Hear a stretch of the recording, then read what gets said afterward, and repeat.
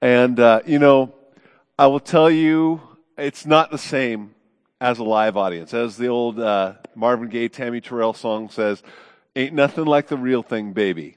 And I wish you were all here. And we're praying for that day when we'll all be able to come together. But for right now, God has given us this time together. So, again, as Alex said, I want to remind you, we are a church of prayer. And if you missed this earlier, we want to be praying for you. If there's something you want us to be lifting up, and you can reach us two ways. Number one, you can go on our website.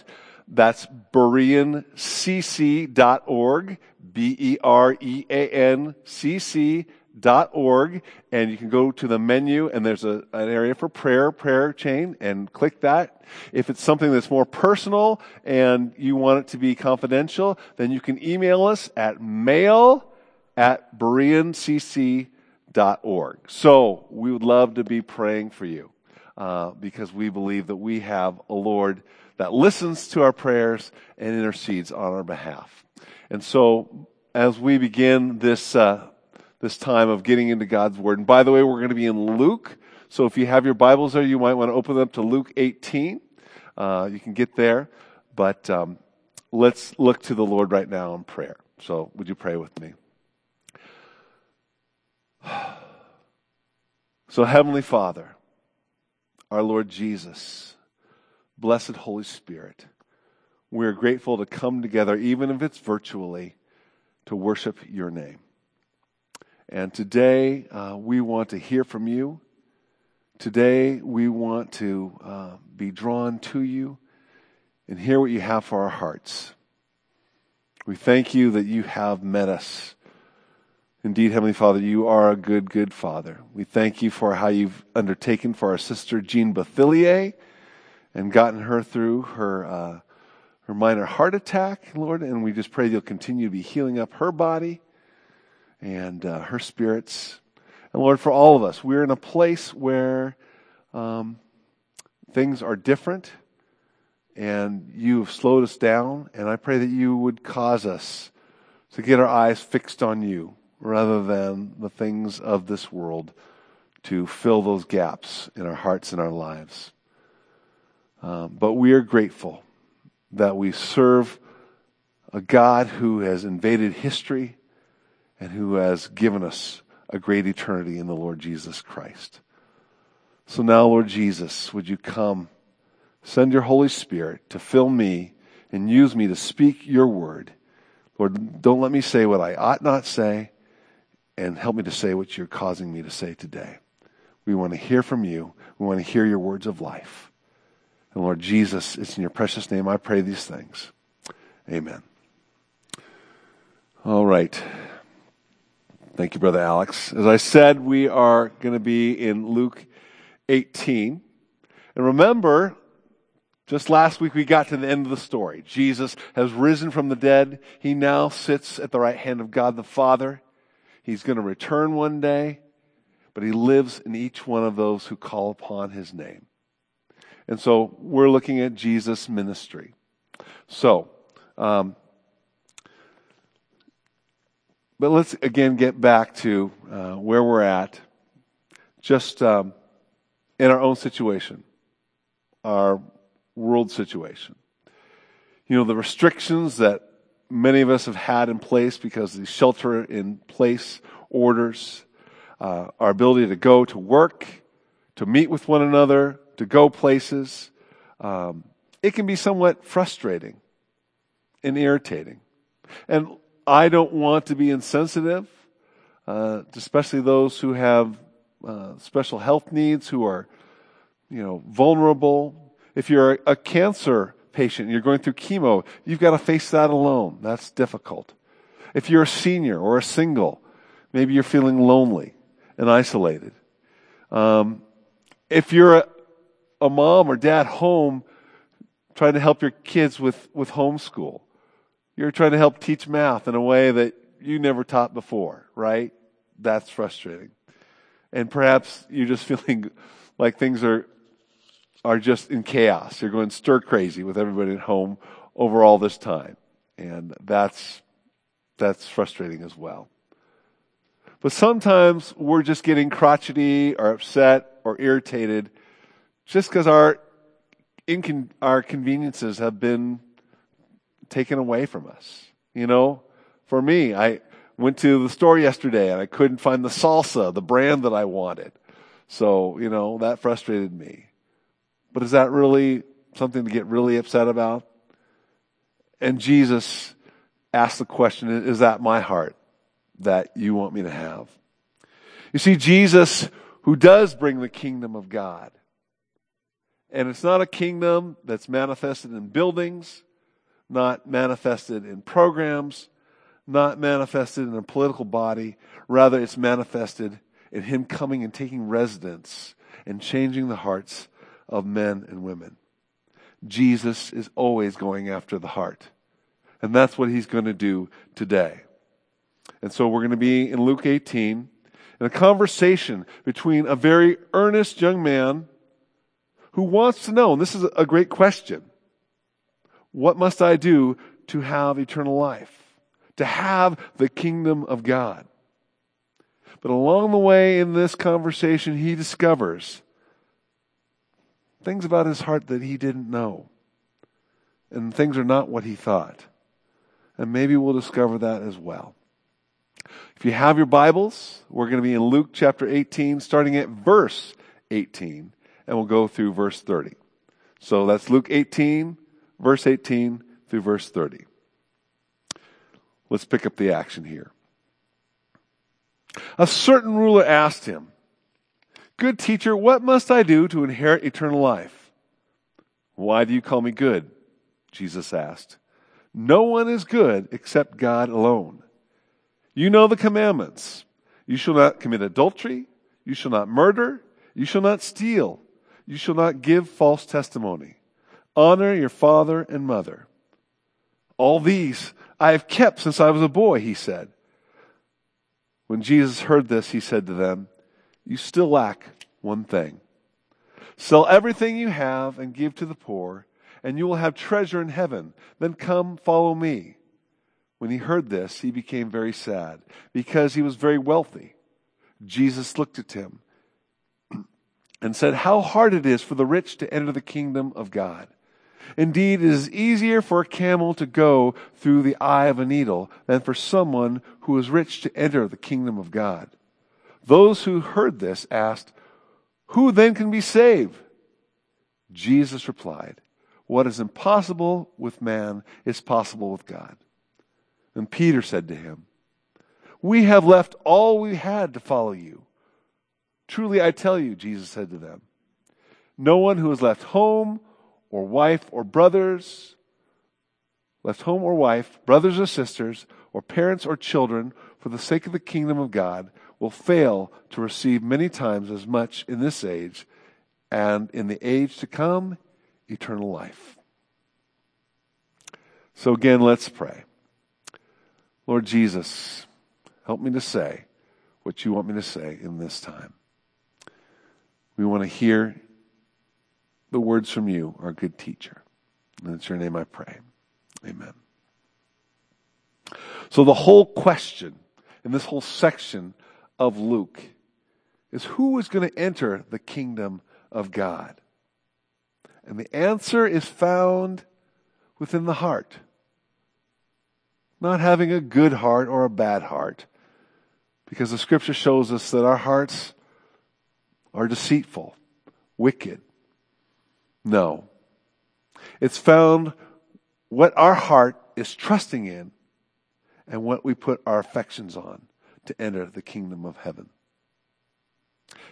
Earlier in this same chapter, Jesus tells a parable in verses 9 through 14 about a Pharisee and a tax collector. The Pharisee who represented kind of the gold standard of spirituality, but was a person who believed in his own goodness. A person who believed that he could do what it took to enter the kingdom of God. And he prayed like that to God. While you have a tax collector, a man who knew that he was living a life contrary to that of God and his character and his word. But he was very aware of his sin before a holy God, was contrite and repentant, and prayed, "Have mercy on me, a sinner." Literally, he was praying, "Lord, I need you to make atonement for me, to make a payment for me, because I cannot." And Jesus says at the end of that parable, he's the one who went away justified or rightly standing before God. And then in verses 15 and 17 in the same chapter, Jesus has these people who are bringing children and infants to them. And he's blessing them. He's holding them. And his disciples, they say, "Get away from here." No.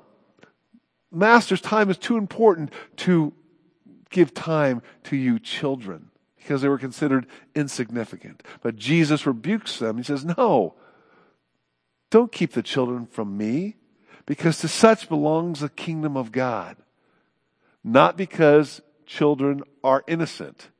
If you have children, you know that to be true. But because children understand their helplessness, their need for someone greater than themselves to meet them. And so it is with Jesus Christ. And this is what the gospel ordered.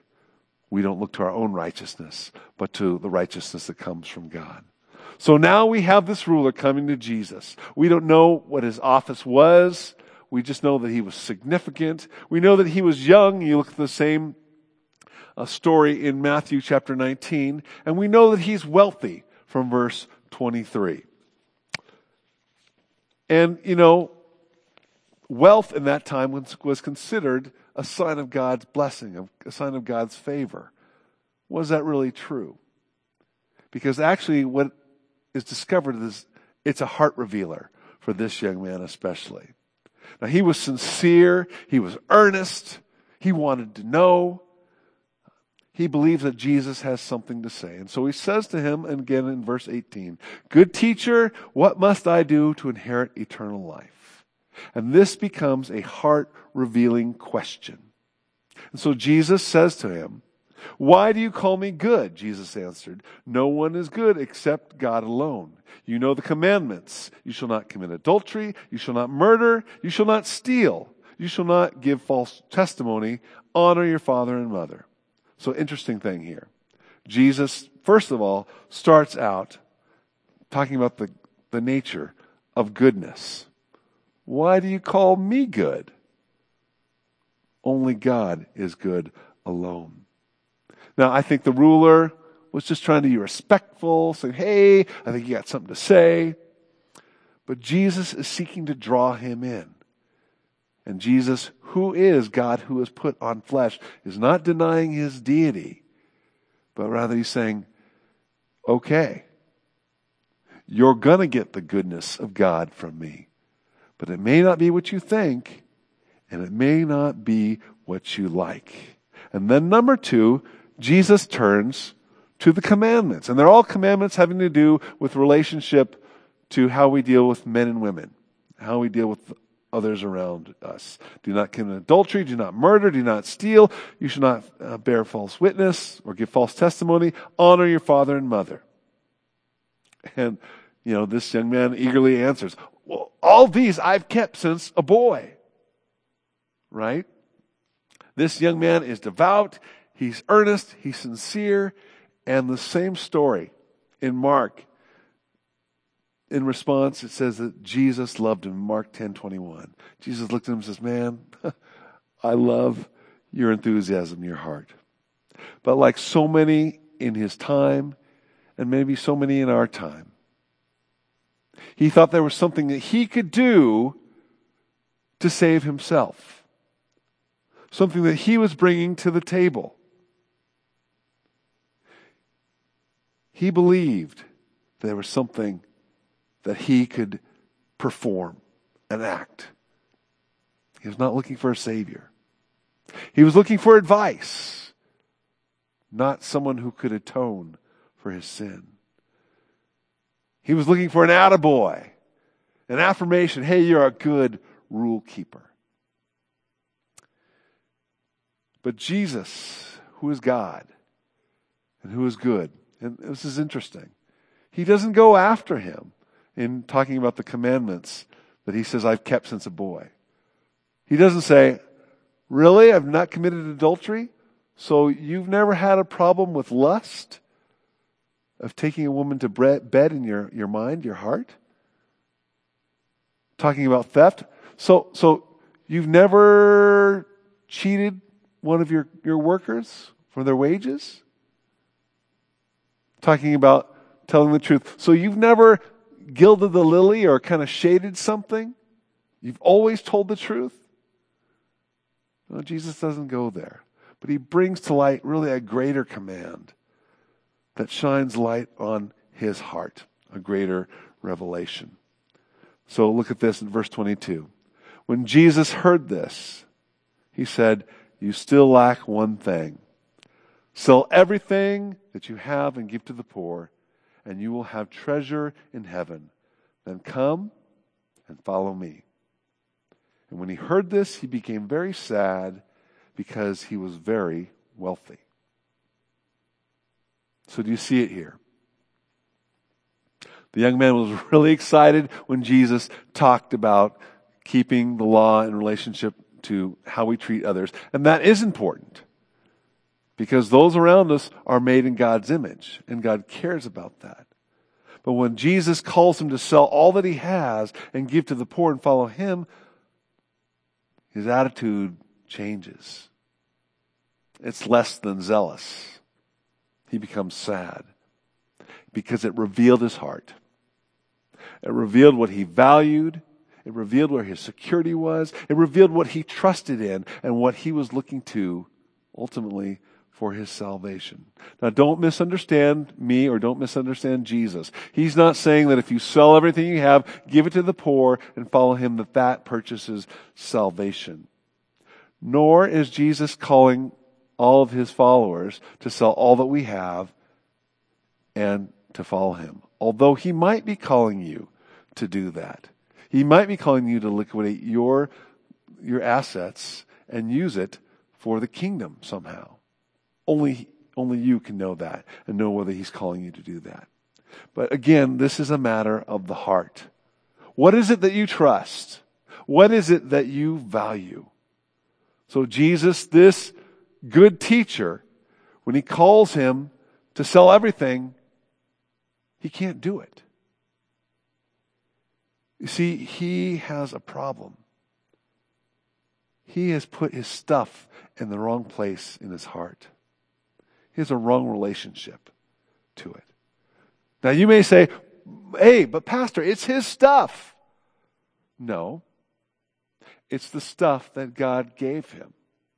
And now God, through the Lord Jesus Christ, is asking him to use it for a different purpose than his own pleasure and his own self-preservation.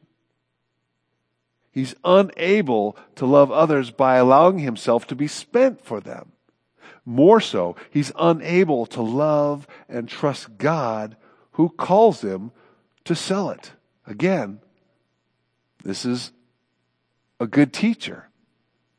God alone who is good, who commands him to do this.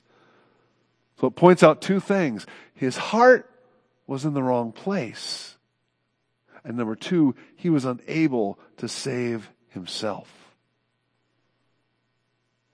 Now, I don't know about you, but as I read this story, I say, what if it was me? What if Jesus came to me and asked me to sell all that I have? What if he came to me today and asked me to sell all that I had? How would I respond? Would I be sad? Would I be able to trust him with that? And remember, again, these are Jesus' words. And they're good for us. See, Jesus is trying to do work in our hearts, in the heart of this young man. Theologian André Gide, a French theologian from the 18th century, said this. I think it's pretty profound. Think about this. All you are unable to give possesses you. All that you are unable to give possesses you. Is there something in your life you're going, if Jesus called me to give that away, I don't know that I could give that away. I'm talking about earthly stuff. But it challenges me. I hope it challenges you.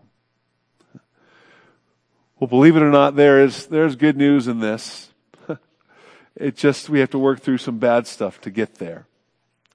So, the next thing we have is a heart-revealing statement. Pick it up at verse 24.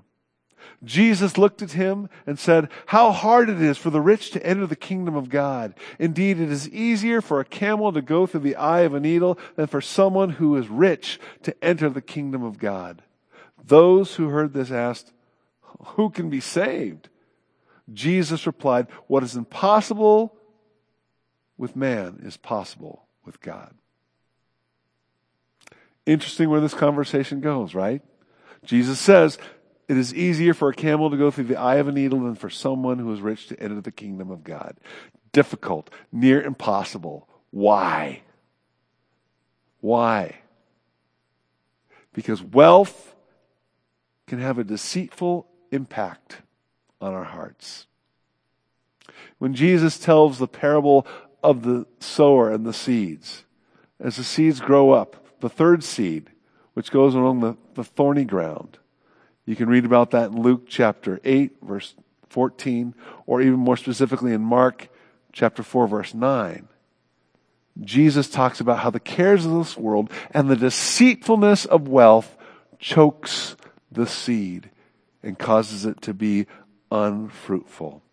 There's a deceitfulness in wealth, and it does two things. Number one, it causes us to believe that it's our life. And the more stuff, the more wealth we have, the more life we have. Now, money can buy us a lot of nice things. It can meet a lot of our everyday needs. But here's one of the issues that having wealth or riches does for us that can be a danger. It starts to make us self-sufficient. I can meet my own needs. Why do I need God? And that's how many in our blessed Western culture are operating. I got what I need. Why do I need God? And let me ask you a question. Maybe you've been struggling during this COVID-19 crisis. And maybe you've been thinking, if I just had a little more money, a little more wealth, then I'd be better off through this crisis. Don't let it convince you that it is your life. It's interesting. When the children of Israel leave Egypt, the Exodus, they walk out with gold, jewels, and plunder. A lot of riches. And they go into the desert. You know what's an interesting thing that they discover, though? You can't eat gold. You can't eat diamonds. And so God has to provide for them manna from heaven, water from the rock. And that's why God brings them out there, to teach them that He is their life. And so at the end of their journey, Moses says these words in Deuteronomy chapter 8, verse 3. He says, He humbled you and caused you to hunger, and then feeding you with manna, which neither you nor your ancestors had known, to teach you that man does not live on bread alone, but on every word that comes from the mouth of the Lord. The Lord God. He is our life. And our faith needs to be on Him, not on wealth and stuff. Second of all, it causes us to love it more than others, or to love it more than God. This is what C.S. Lewis would call inordinate affections. They're out of order. And the love of money for the lifestyle it brings, the comfort, the pleasure, the power it provides, it gets in the way. And we stop seeing these resources as something to be used for Christ in His kingdom, but we live for ourselves, for something that is fleeting, for something that is burning up. And it becomes the danger of where money becomes our master. And that's not a good place for the heart to be. Jesus says this earlier in the Gospel of Luke, chapter 16, verse 13. No one can serve two masters. Either he will hate one and love the other, or you will be devoted to one and despise the other. You cannot serve both God and money. You cannot serve both God and money.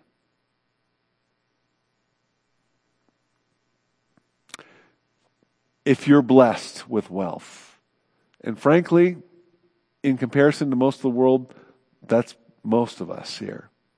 If you're blessed with wealth, Jesus is warning us to not let our wealth become a god, become an idol. And he's warning us to not let it become the center of our love and affection. He is our God, and he needs to be our first love. So, how do we go about this? Number one, we need to worship God. Then we need to love people, and we need to use or manage things for his kingdom's sake. Worship God, love people, and manage things for his kingdom. So we get back to the story here. The listeners ask, well, who can be saved? Because again, remember, kind of the first century view of wealth is these are the people that God has favor for. This is the one who God is working in. If they're not saved, who can be?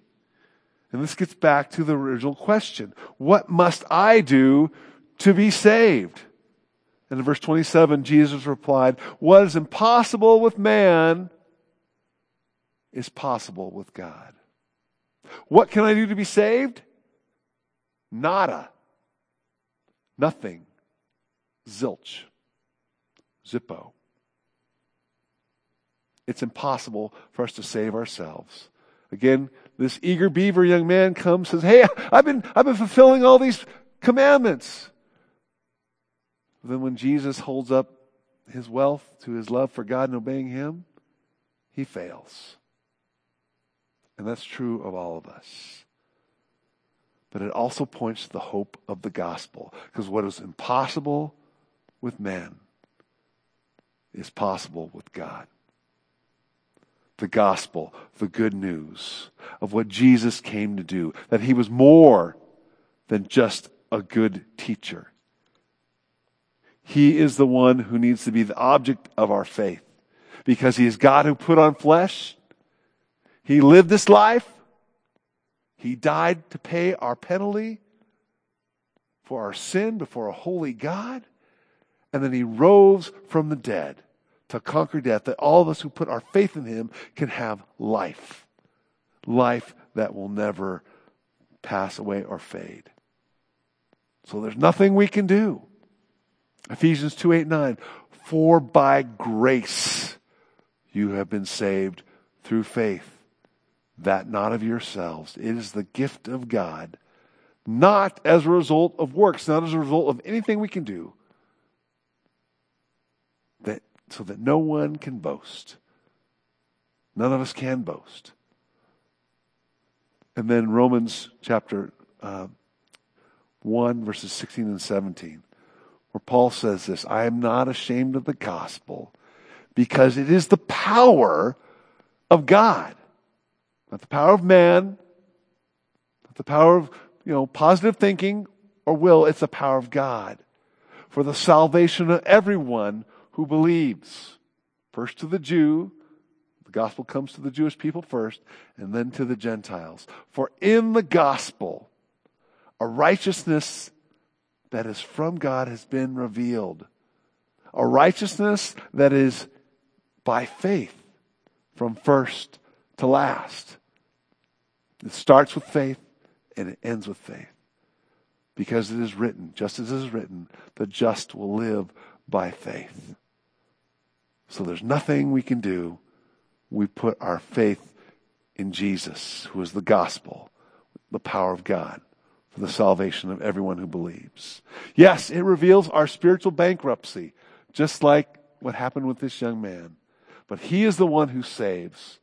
He is the one who redeems. He buys us back to himself. He is the one who gives us eternal life, enables us to enter the kingdom of heaven, who gives us his righteousness. So again, it gets back to our hearts. who we put our faith in, or what we put our faith in, has to be Him. And what we have our affections set on.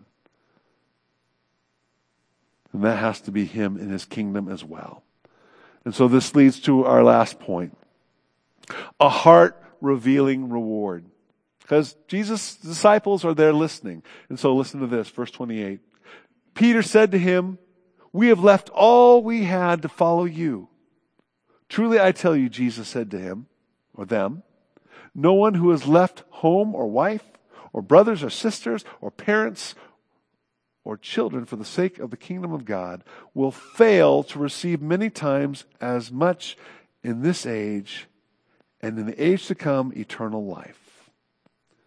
So Peter, he's going, "Okay, Jesus, you called us and we left our nets, we left our family, we left our hometown to follow you. We left it all. There's a cost to following Jesus.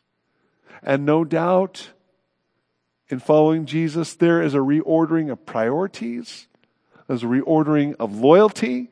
Jesus said earlier in chapter 14, verses 26 through 27, "If anyone comes to me and does not hate his father and mother, wife and children, brothers and sisters, even their own life, such a person cannot be my disciple, and whoever does not carry their cross and follow me cannot be my disciple." Now, Jesus is not calling us to hate our family of origin, but He is calling us to reprioritize our loyalty, our lives. They have to be fixed on Him and His call in our lives. And this can be very pronounced in a family where the rest of your family are not followers of Christ. Think about someone who comes to Christ who lives in a Muslim family, or a Buddhist family, or even an atheistic family. They feel like they're rejecting the family. They're being disloyal. But this can also be very challenging even in a family where the others are followers of Jesus Christ. Ministries sometimes call us to relocate, go someplace else. You're not there for holidays, for birthdays. Maybe you're away for years. There's certainly a cost. But let me say this. Believing parents, if your children are called to leave you and serve the Lord someplace else, release them. Do not hold them hostage to your desires, because they'll never be what God intended if you keep holding on to them. And besides that, there is a blessing here. He says in verse 29, "Truly I tell you," Jesus said to them, "no one who has left home or wife or brothers or sisters or parents or children for the sake of the kingdom of God will fail to receive as many times as much in this age and the age to come. Eternal life." When we honor Christ, when we answer His call to follow Him, to build His kingdom, and when it causes us to leave our family and we feel the loss, Jesus says, God says, He's going to backfill that loss with His family that He's going to bring around us.